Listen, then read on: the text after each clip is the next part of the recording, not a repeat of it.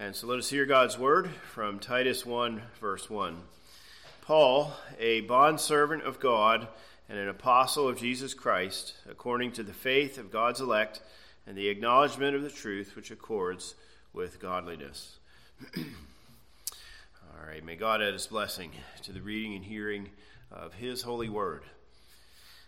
All right, well, as we transition now from our look at 1 Samuel to Titus, you recall that when I first came, we did a study in the Minor Prophets in the evening. But about halfway through or so, we decided that it was good to alternate. And so we started alternating with the epistles in the New Testament. And so we looked at 1st, 2nd, and 3rd John, Jude, and 2nd Peter. You might recall 1st Peter I looked at in the morning. Then we looked at James and 1st and 2nd Thessalonians. And now we're looking at the pastoral epistles, as we call them. And so far we've looked at 1 Timothy and now here to Titus. Now after we finished the Minor Prophets, then of course we were looking at the historical books, Joshua, Judges, Ruth, and here then 1 Samuel. Now last week brought us to the conclusion of our study of 1 Samuel, and 73 sermons, averaged 2.3 sermon per chapter. So it was a total of a year and 5 months of sermons, but with the breaks and vacation and so forth, it was about a year and 10 months worth. So we return here then to the pastoral epistles, as we call them. And Titus, we know, was written before 2 Timothy, so hence doing Titus after 1 Timothy. All right, now, as I like to do with every new book, I want to give us some background. As I said a moment ago, I want us to look at the forest, the big picture, because it helps us then to understand the particulars of the verses. And we are more or less doing that with every psalm, too, because every psalm, in a sense, is a new book. And so I might spend somewhere between 5 and 10 minutes doing that for a psalm, here doing a whole sermon on it. Excuse me. Now hopefully you picked up one of the outlines on the back, because I give you several outlines here, and I'll make reference to those later, and so on. So let's begin then with the question of who wrote the book. Well, pretty straightforward here. Verse 1, it says, Paul the Apostle. And so God, by the Spirit, then enabled Paul to write these words. And for about 1,800 years or so, that was sufficient. But you might remember in the introduction to 1 Timothy, I said a few words about how the liberal understanding is that somebody in the 2nd century wrote 1st and 2nd Timothy and Titus. He called himself Paul, but it wasn't Paul the Apostle. Well, I'll say the same thing now as I said then. All the arguments, and I mean all the arguments that have been presented to say this was not Paul the Apostle, they can easily, I would say, easily be explained away. And that the traditional view that Paul the Apostle wrote this actually is pretty straightforward when you look at all the arguments that have been levied against it. I'm not going to get into all those details, but I don't think it's worth our time. But if you read some other things or hear some other things, you'll hear that somebody other than Paul wrote this. And no, actually, all those arguments fall apart when you press them. All right, so then, let's talk about when and where, and a number of points here. As for when, well, it was written about the same time as 1 Timothy, and some would even argue that Titus was written before 1 Timothy. We can't say for sure, but what we can say is that Paul was released from prison in Rome. That was approximately 62 A.D., and of course the book of Acts ends with that. We know he wanted to go to Spain, and then there is historical evidence that he actually did. But he also revisited the churches that he had been to before. in Greece, Macedonia, and Asia Minor. So here's where, if you look at a map here a moment, if you do have this one, the third missionary journey one is probably the best one to look at. If you have another map in your Bible, you can look for one that shows Greece and Western Asia and Crete and so forth on it. And so Paul then would have revisited places like Corinth, Berea, possibly Athens, Thessalonica, Philippi, Troas, Ephesus, and surely other places too. And so he would have possibly gone to them right after coming out of prison in Rome, and then went to Spain, and then came back, or some say he went to Spain first, and then came to these places. But at some point, we believe that Paul did, and he came then to Crete. Now, you remember Paul had been to Crete before. Remember in Acts chapter 27, when he was sailing from Jerusalem to Rome. Remember, it was getting late in the fall, and so they had to sail up along the Mediterranean coast. They came to Rhodes and made their way. They tried to go across to Greece, but the wind blew them down to Crete. And then remember, they tried to make their way around Crete, and that's when the wind blew them out into the middle of the ocean. And after a couple weeks, they landed in Malta. So Paul was in Crete for, I don't know, a couple days or something like that, but obviously not enough to establish a church. But he returns, and we'll see that here more in just a moment. All right, now, as for Titus, I should say, it is quite possible that he was with Paul on all of his missionary journeys. Certainly he joined up with Paul early on, and it's quite possible he was with him the whole time, and so forth. So we'll flesh some of that out as we go along. But if you look at verse 4, obviously it's to Titus, and then in verse 5 it says, "For this reason I left you in Crete." Okay. So, as for our when question then, many people will say this is probably 64, 65 AD. You might remember 1 Timothy was probably written somewhere 63, 64 AD. But some try to argue Titus was written first and so forth. But it's in this time frame, somewhere 63 to 65 AD when they were written. Now, Titus, of course, is very similar to Timothy as a person as well as the function that he had here. He had a very close relationship with Paul, just like Timothy did. Now, Timothy, though, is mentioned in Acts. In fact, a number of times, as well as in a number of Paul's letters. Titus is not mentioned in Acts at all, which is somewhat surprising. So surprising that people ask, why is he not mentioned there? Because he is so prominent in other places. Okay. Well, the one suggestion that I heard that I thought made some sense is that the one position out there is that Titus was related to Luke. And as Luke did not mention himself by name in Acts, then possibly that's why Titus is not mentioned by name in Acts. And so Luke did not want to show any kind of favoritism. Okay. We don't know. But I think that's maybe the best argument, at least that I've heard in that way. Now, as for Timothy, so here now for Titus, he was an apostolic delegate. Okay. We're used to this term pastoral epistles, but that term actually has only been used for about 200 years. Prior to that, they were not called the pastoral epistles, because strictly speaking, Timothy and Titus were not pastors. They were sent by Paul the apostle to basically function as Paul would have done. And so this terminology of apostolic delegate is actually much more accurate. And so they're not apostles, but they're working in the place of Paul. They're not a regular pastor either. They're only there to help establish the church and to continue the church in Paul's absence. And so, again, we use this term pastoral epistle, but it's not really that fitting.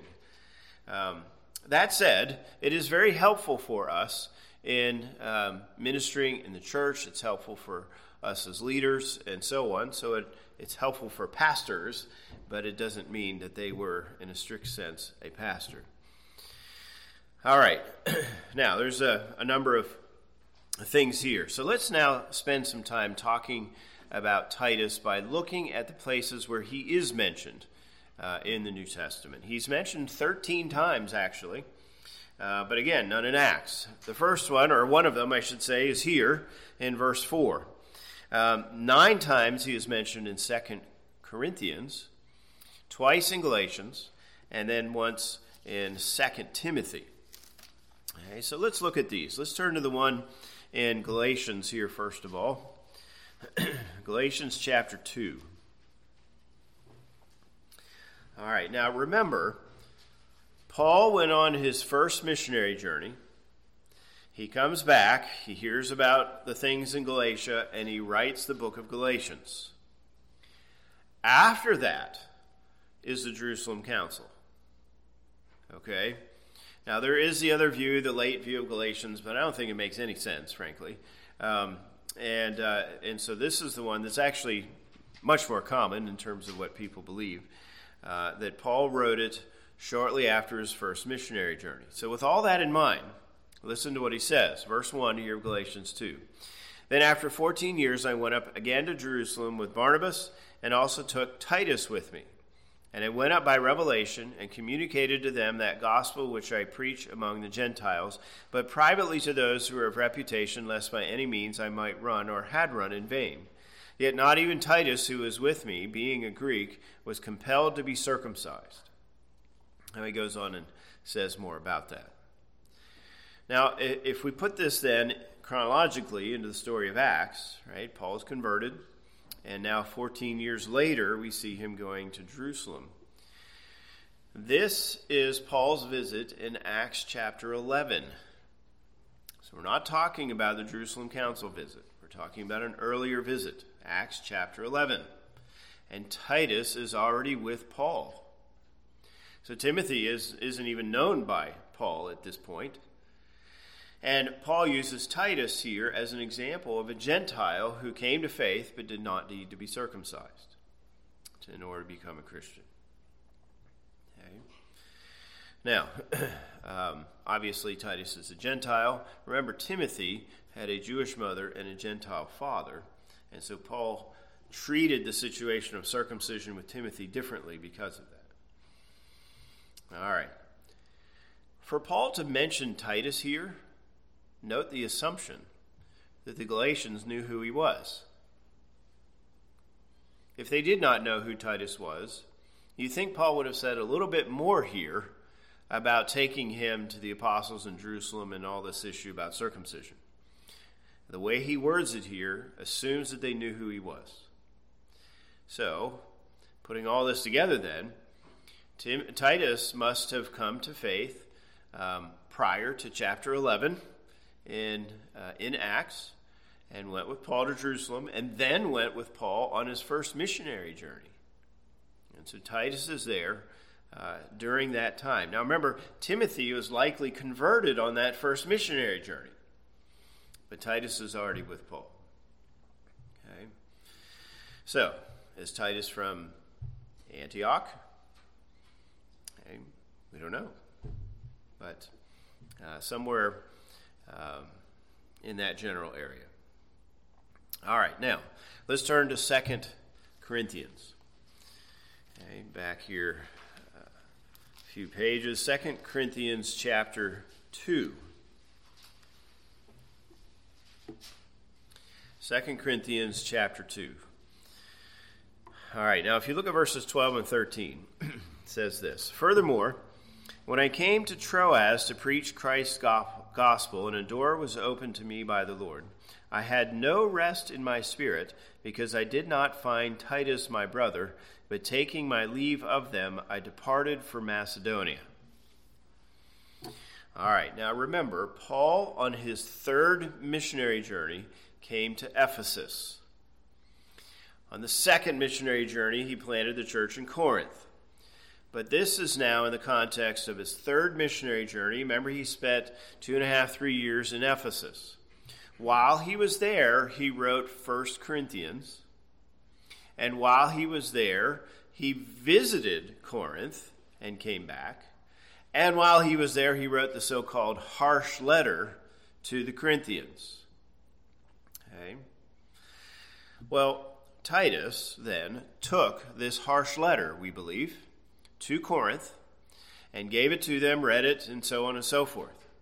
Well, Paul then left Ephesus and he came up to Troas and eventually up to Macedonia. And it's at that point he writes 2 Corinthians, okay, and even 1 Timothy in this general time frame. Well, to our point here with Titus, Paul has left Ephesus, he's come to Troas, and Titus isn't there. And Paul is concerned because he sent Titus with this harsh letter, and he hasn't heard anything. How did they respond? Okay, well, let's turn over to chapter 7. In 2 Corinthians chapter 7, we could read this whole section. I'm just going to read some of it. So beginning in verse 5 here, 2 Corinthians 7, verse 5, it says, "For indeed, when we came to Macedonia, our bodies had no rest, but we were troubled on every side. Outside were conflicts, inside were fears. Nevertheless, God, who comforts the downcast, comforted us by the coming of Titus, and not only by his coming, but also by the consolation with which he was comforted in you, when he told us of your earnest desire, your mourning, your zeal for me, so that I rejoiced even more." Then he goes on to say, "Hey, I know my harsh letter was harsh, and yeah, I know it made you feel bad, but I'm glad I sent it because it did what it intended to do." So you see now we come to the next step in this chronology. Finally, Titus comes to Paul in Macedonia. Maybe he's in Philippi, Thessalonica, wherever it is. Okay, and he gets this word, and yes, the Corinthians received the letter, and they repented of their sins, and so forth. And Titus is bringing that news. Okay, now let's jump down to verse 13. "Therefore we have been comforted in your comfort, and we rejoiced exceedingly more for the joy of Titus, because his spirit has been refreshed by you all. And if in anything I have boasted to him about you, I am not ashamed. But as we spoke all things to you in truth, even so our boasting to Titus was found true. And his affections are greater for you, as he remembers the obedience of you all, how with fear and trembling you received him. Therefore I rejoice that I have confidence in you in everything."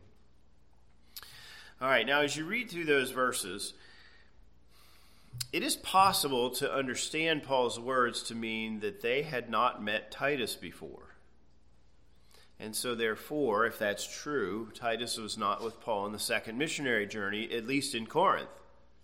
Okay, remember Paul left Timothy there in Thessalonica and Berea. Remember, he goes to Athens and so forth. So maybe Titus is part of that too, and maybe Titus was not there in Corinth at that time.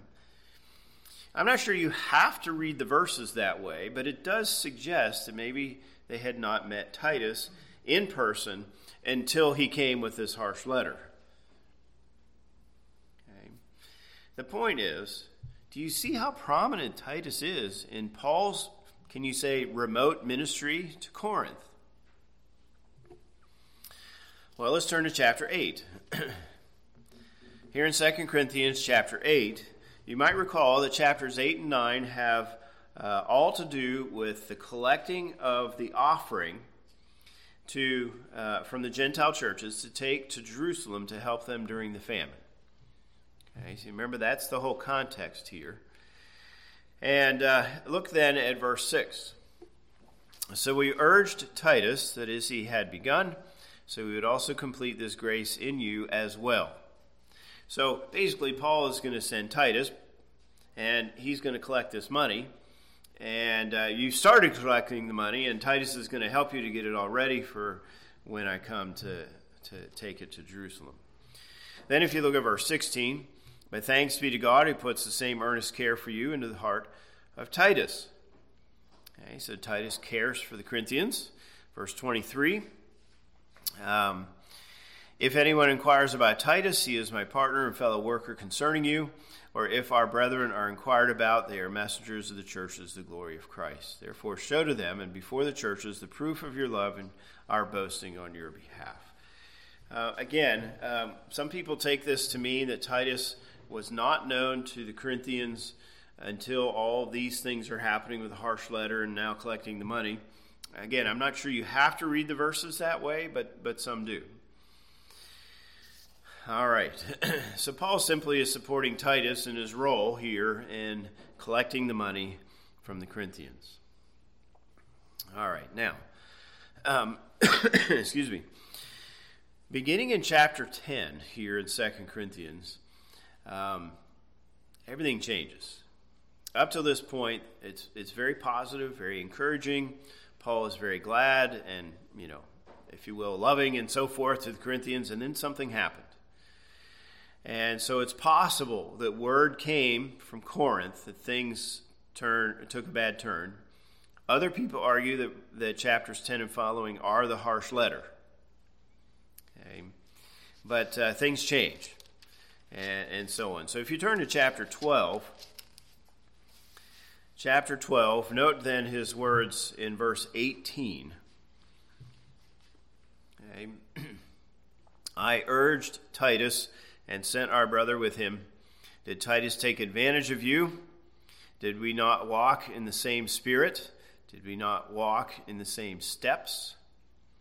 So Paul's defending himself. He's also defending Titus here, and whoever this brother is, right? So it's a much more, if you will, challenging tone here in this verse. All right. Well, there are hundreds of questions we wish we could have answered here. But we do get a clue from these passages about Titus. And one of the key things that we see is that Titus was a very significant part of Paul's ministry. Not just Timothy, but Titus. A key figure in Paul's interactions, especially with the Corinthians. At least to this point. All right, now let's come to Titus chapter 3 and call your attention here to the end of the book. A few thoughts here. In Titus 3, verse 12, it says, When I send Artemas to you, or Tychicus, be diligent to come to me at Nicopolis, for I have decided to spend the winter there. Now, if you recall, in our reading of Ephesians 6 this morning, Tychicus was mentioned. Here he is again. So either Tychicus or Artemas is going to come and replace Titus on Crete. And Titus then is to come to Nicopolis. So if you still have your maps in front of you, find Corinth and go west toward the coast. Okay, the western coast of Greece. It's in that general area. Your map may or may not have it on there. This one doesn't. All right, so again, Titus is an apostolic delegate. Paul is basically saying, okay, your time is going to come to an end here, and I'm going to replace you with somebody else, and you're supposed to come to me. So was he there for a few months? Was he there for a year? We don't know. Okay, we don't know. All right, one last place then. Let's turn to 2 Timothy. So back just a couple pages here. 2 Timothy chapter 4. 2 Timothy 4, and beginning in verse 9. Okay, now this is the final letter of Paul. Paul is about to die. He writes this to Timothy, and he says, verse 9, Be diligent to come to me quickly, for Demas has forsaken me, having loved this present world, and has departed for Thessalonica. Crescens for Galatia, Titus for Dalmatia. Okay. So we see then that Paul's back in prison. He's about to die at the hands of Nero. And he's basically alone. So Timothy, come see me. Now, he's alone because Demas has left the faith. But these other two men have gone elsewhere to minister. And one of them, of course, is Titus. Now, Dalmatia, maybe you think of the old Yugoslavia, which now is a variety of places. But that's the general area of Dalmatia, where Titus would have gone. All right, now, one last thing here in this way. Eusebius, the early church historian, he said that Titus eventually returned to Crete, and he ministered there for a time and even died there at a good old age. So if Eusebius is correct, then that is one additional bit of information we have here for Titus. All right, so a little bit about the life of Titus. Again, lots of questions we don't know the answer to, but we at least get some indication here. Very significant man in Paul's ministry, and we have every reason to believe that he was older than Timothy. All right, now, as we come back to Titus, and he tells us then in chapter 1, verse 5, I'm leaving you here to do these things. All right, let's go then to the end of the book, chapter 3 again. And in verse 14, he says, let our people also learn to maintain good works to meet urgent needs, that they may not be unfruitful. All right, this is kind of a closing statement. And Paul is basically giving instructions to the Cretan believers through Titus to more or less live a godly life. Okay? And so Titus has been sent there to do these things. Okay? Now, let's then read verse 15. All who are with me greet you. Greet those who love us in the faith. Grace be with you all. Amen. Now, two key thoughts here. Notice Paul obviously was somewhere when he wrote this. Where was he? Was he in Nicopolis? Tells Titus to come there. Are they going to meet in Nicopolis? Was he in Macedonia somewhere or Corinth? So there's various views. But obviously he was somewhere else. And then notice also how it ends. Grace be with you all. So the letter of Titus is a personal letter, but it's also a more official letter, written for the whole church, not just to encourage Titus, but to encourage the believers on Crete in general. Okay? And so very much like 1 Timothy in that way. All right, now let me say a few words about Crete. It is the fourth largest island in the Mediterranean Sea. It is probably most well known in antiquity for its Zeus legends. So think of the Greek gods and goddesses and so forth. In fact, they made the case that the true Mount Olympus was in Crete, not in Greece. And they have all these legends about Zeus and how he lived there and did these things. In fact, they say he was buried there and so on and so forth. So all kinds of things in that way. But they were also known for being gluttonous, for being decadent. In fact, there is indication that they were often hired as mercenaries, and some of them basically were pirates of the Mediterranean Sea. Maybe you can make a movie of them too.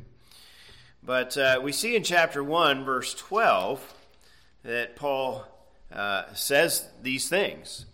Okay? One of their own prophets said, Cretans are always liars, evil beasts, lazy gluttons. So Paul's not just being mean. This is what they were like. Now add to that then a mixture of this Greek religion stuff, also with elements of early Gnosticism and elements of Jewish mysticism. And that was the false teaching that was prevalent in Crete. Okay? So elements of Gnosticism, elements of Greek God and goddess thought, elements of Jewish thought, especially some of the wrong views of Judaism. And then here comes the gospel, and Paul brings it, and things are good. He leaves, and we think he left with Titus not being left behind yet, and that started to mix. So the truth of Christianity with all this false teaching started mixing together.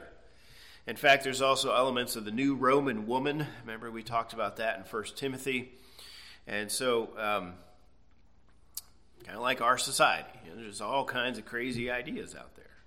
And here comes the truth. So Paul very likely came to Crete, established a church, left. The false teaching and lies were spreading. Paul returns, and it's at that point he leaves Titus to continue to teach the truth, to establish and train elders and leaders, and then to oppose this false teaching. Again, there are questions for us, things we can't fully understand and pin down and such, but this is likely what happened. Okay.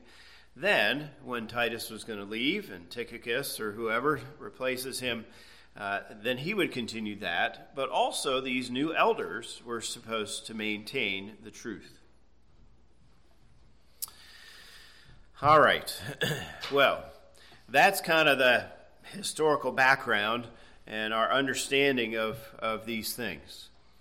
Let me now end with a couple summary thoughts in this way. And the first one, I'd like to read from Lawrence Richards. It's his Bible background commentary. And he summarizes some of the themes that we will see here in this short letter.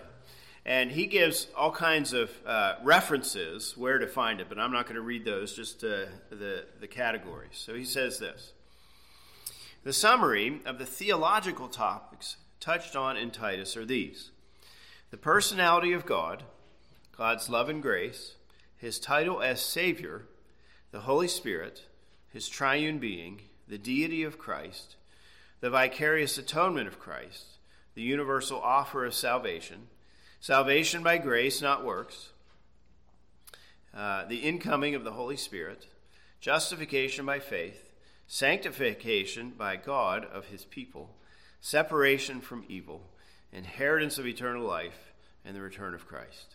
Now, there's some overlap there, but he's giving you a bunch of these references with these themes. So we're going to see a lot about God and the work of Christ and the work of the Spirit here.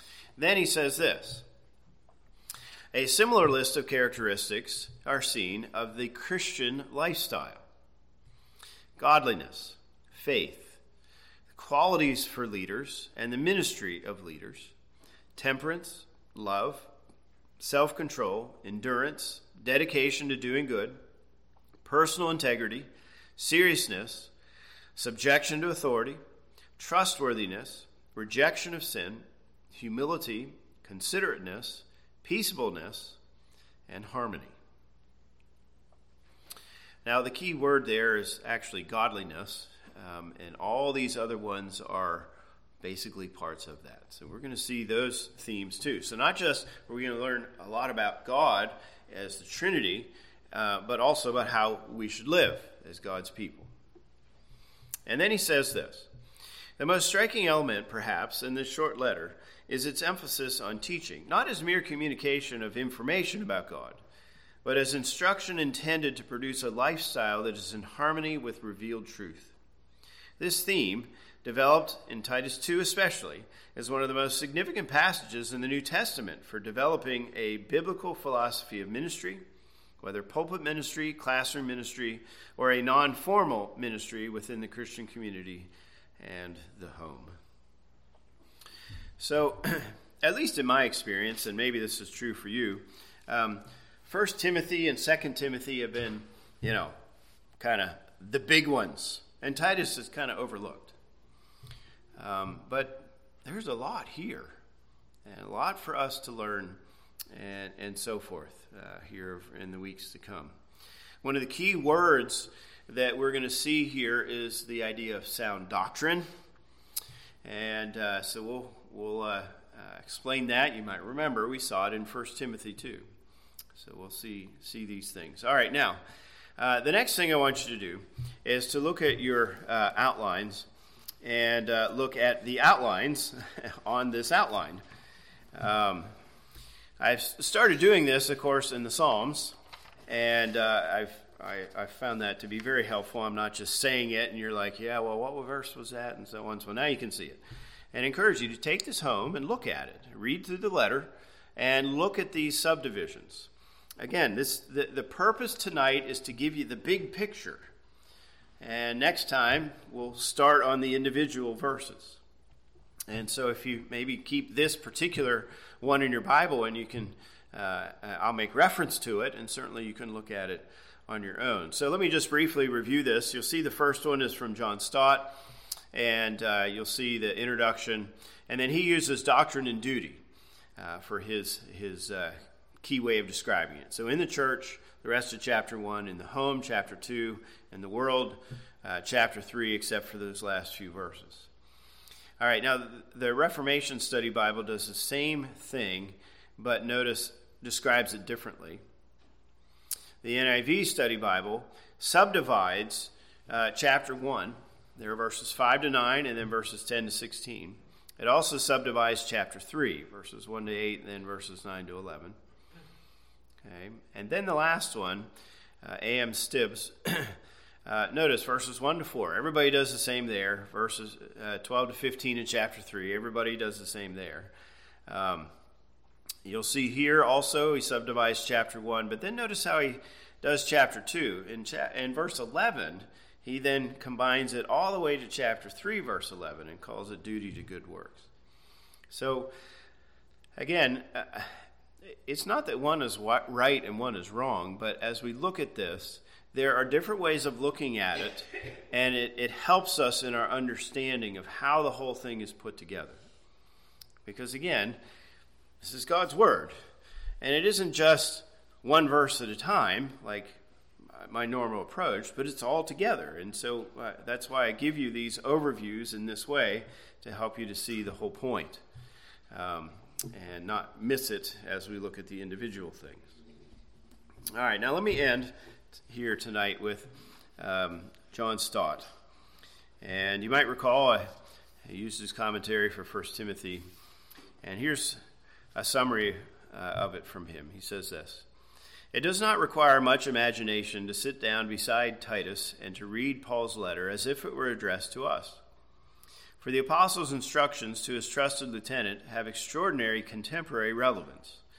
We too need to hear Paul's exhortations about the careful selection and appointment of elders in the church, about the damaging effects of false teaching, about the importance of helping different groups to relate duty to doctrine in the home, about the transforming power of the two appearings of Christ, about the civic and social responsibilities of the people of God, and about the implications for practical good works of God's salvation. Here are at least three major themes."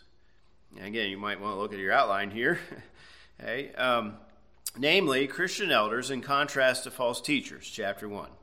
Christian homes, our duties to each other being enforced by the confidence of the first and second comings of Christ, chapter 2. And then chapter 3, Christian relationships in public life, which are the direct fruits of our salvation. So, again, just trying to give you this broad understanding of the book as we begin here today. And so it'll be 2 weeks now because of our plans for next week with the Thanksgiving meal and so forth. But we will start on verses 1 to 4 next time, looking at the particulars of Paul's introduction here in this letter. So, a few thoughts in this way tonight. Let's pray together as we conclude. Lord, we thank you for your word, and here especially the book of Titus, and the man Titus, and the things that we learned about him and his relationship to Paul, and even to the Corinthians and so forth. We thank you, Lord, for this man and his ministry and how you used him. And we pray then that we would learn much from this instruction of Paul to Titus, and that we too would glean from it, not just someone like myself or not just the ruling elders here, but all of us as God's people, and that we would learn about godly living and about you and your work of salvation through Christ and your Spirit. And so, Lord, we just pray for the months ahead as we look at this letter, that we would grow in our knowledge and understanding, and thus our godliness and our living for you. And so we pray these things then in Jesus' name. Amen.